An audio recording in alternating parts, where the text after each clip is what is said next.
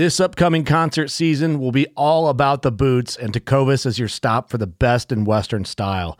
Tecovas has seasonal and limited edition offerings this spring and summer, including men's and women's boots, apparel, hats, bags, and more. All Tecovas boots are made by hand in a time-honored tradition with timeless styles that are always on trend. And Tecovas has first wear comfort with little to no break-in period. It's hard to find this level of comfort paired with this level of style. Stop by your local Tecovas store, have a complimentary drink or two, that's WCB style, and shop new styles. The smell of fresh leather and friendly staff are at your service. Many stores even have leather custom branding to make your boots truly personalized. And with regular live music and events, there's no in-store experience like it. If you can't make it into a store, just visit tecovas.com. That's TECOVAS.com. They offer free shipping on all boots, as well as free returns and exchanges, and ship right to your door. Go to tecovas.com and find your new favorite pair of boots today. Fishing like a local isn't just about catching fish. It's about connecting with the environment and the people who call it home. It's about hearing the stories and traditions that have been passed down for generations and sharing unforgettable moments with the people you meet along the way. Fishing like a local is having an experience that stays with you forever. And with Fishing Booker, you can experience it too, no matter where you are. Discover your next adventure on Fishing Booker.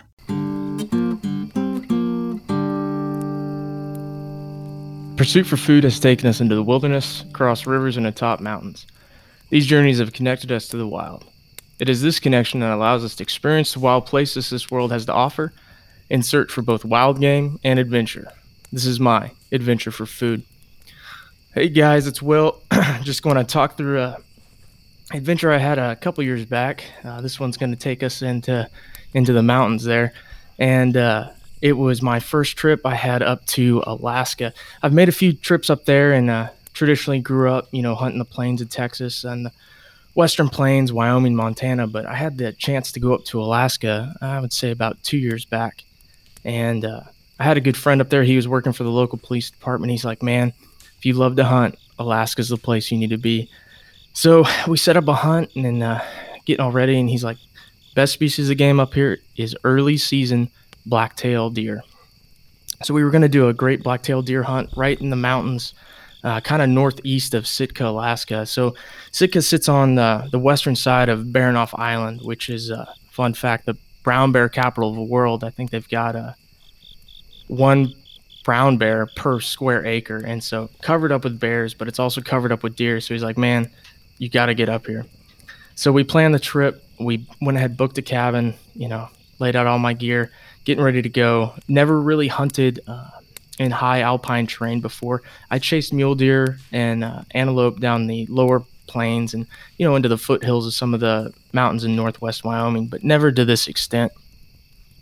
So what we did was I flew up, landed on the little strip they've got there in Sitka. He rolled up, threw my guns in the back, and the first thing we did, because I don't think any trip to Alaska would really be worth it if you didn't get a little fishing in first. You got to go for that Alaska surf and turf feel there. So we took his boat out. We went ahead and threw out some trot lines for halibut and then also trolled for salmon. We picked a couple silvers up that day, and then later on in the afternoon we pulled up the trot line.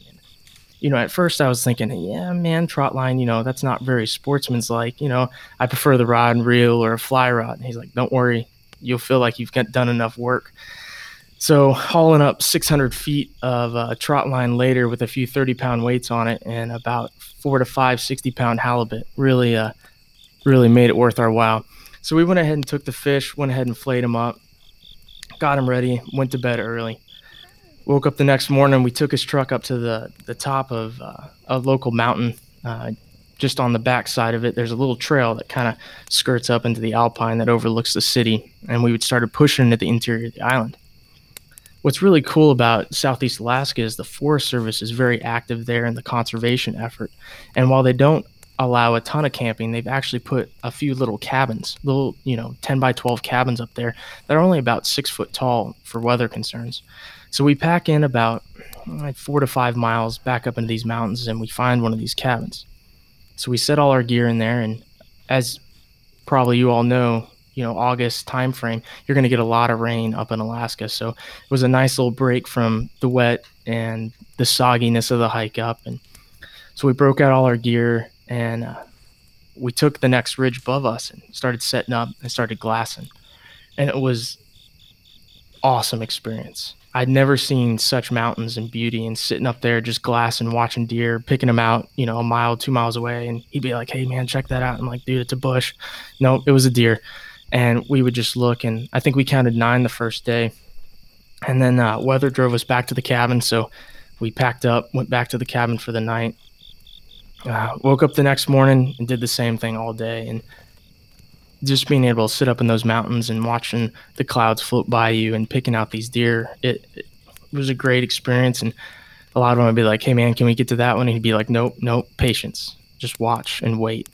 And what's really cool about that time of year too is you have all the blueberries are in season.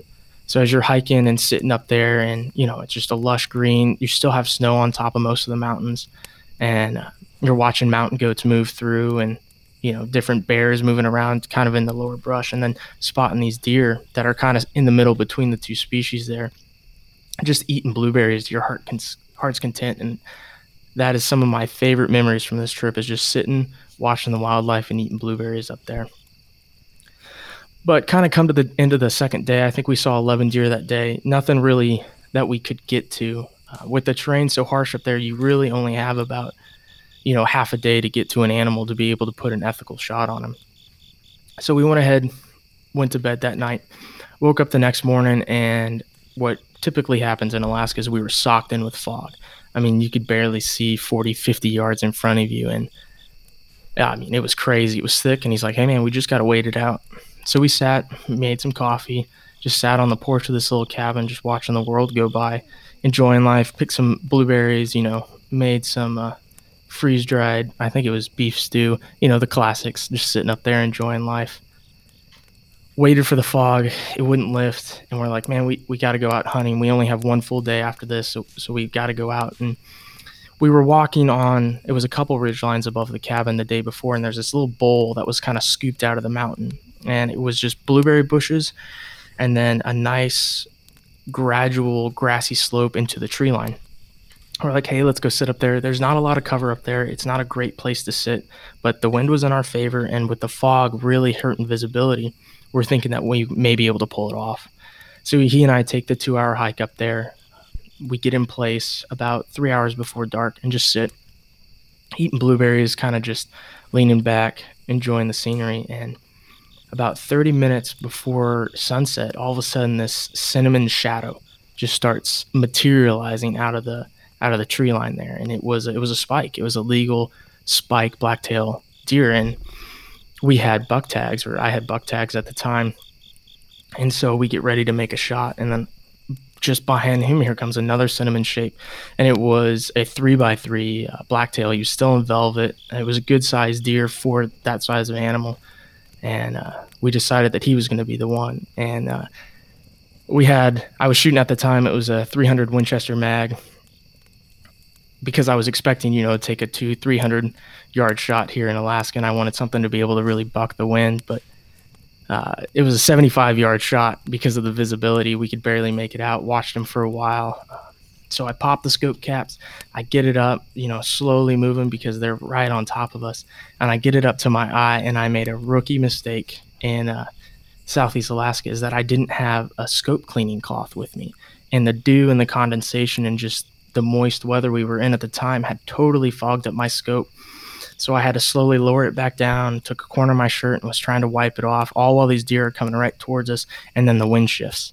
And I'm like, it's over. They're going to smell us. They're going to spook. And thankfully they didn't. They just stopped and they looked right at us. And it was just enough time for me to kind of roll on my side, put my knee up, rested the forend of the rifle on my knee, and, gave that squeeze on the trigger. And that silent evening was just shattered by that crack of that 300. And he dropped right then and there. It was awesome. It was that big adrenaline rush that we did it. We'd done what we had came to do. And so we came down and got to look at him. And those blacktail deer are really cool. They're not as big as the mule deer or like your even your South Texas white-tailed deer, but they're a cool animal. They're real cinnamon with that signature black tail, still in velvet.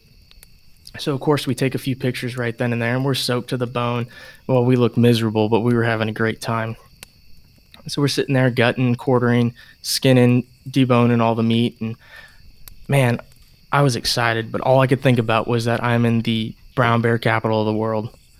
And we had seen so many bears at this point, and, I'm covered in blood, and that's all I could think about as the sun's setting, and we begin our 2-hour hike back to the cabin.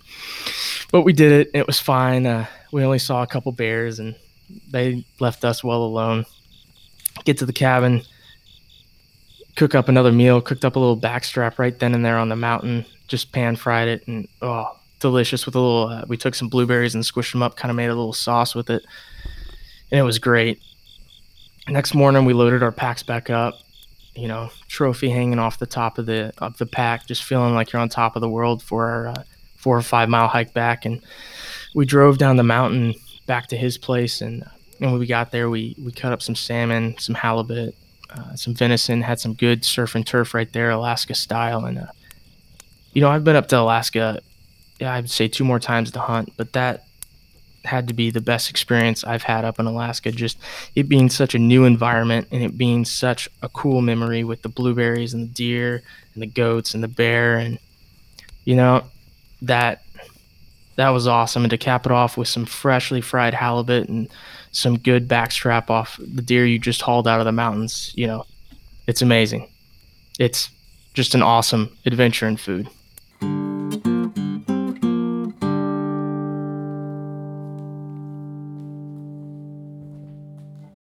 You ready? Showtime. On May 3rd, summer starts with The Fall Guy. Let's do it later. Let's drink a spicy margarita. Make some bad decisions. Yes! Audiences are falling in love with the most entertaining film of the year. Fall Guy. Fall Guy? Fall guy. That's what the poster said. See Ryan Gosling and Emily Blunt in the movie critics say exists to make you happy. Trying to make it out? Nope. Because I don't either. It's not what I'm into right now. What are you into? Talking. Yeah. The Fall Guy. Only in theaters May 3rd. Rated PG-13. A life that has the stories to back it. A life to be proud of. It's a Winchester life. Yeah, baby. 6'8" Western. Oh, mule deer, baby, right there. Tune in every Tuesday at 7 p.m. Eastern on Waypoint TV.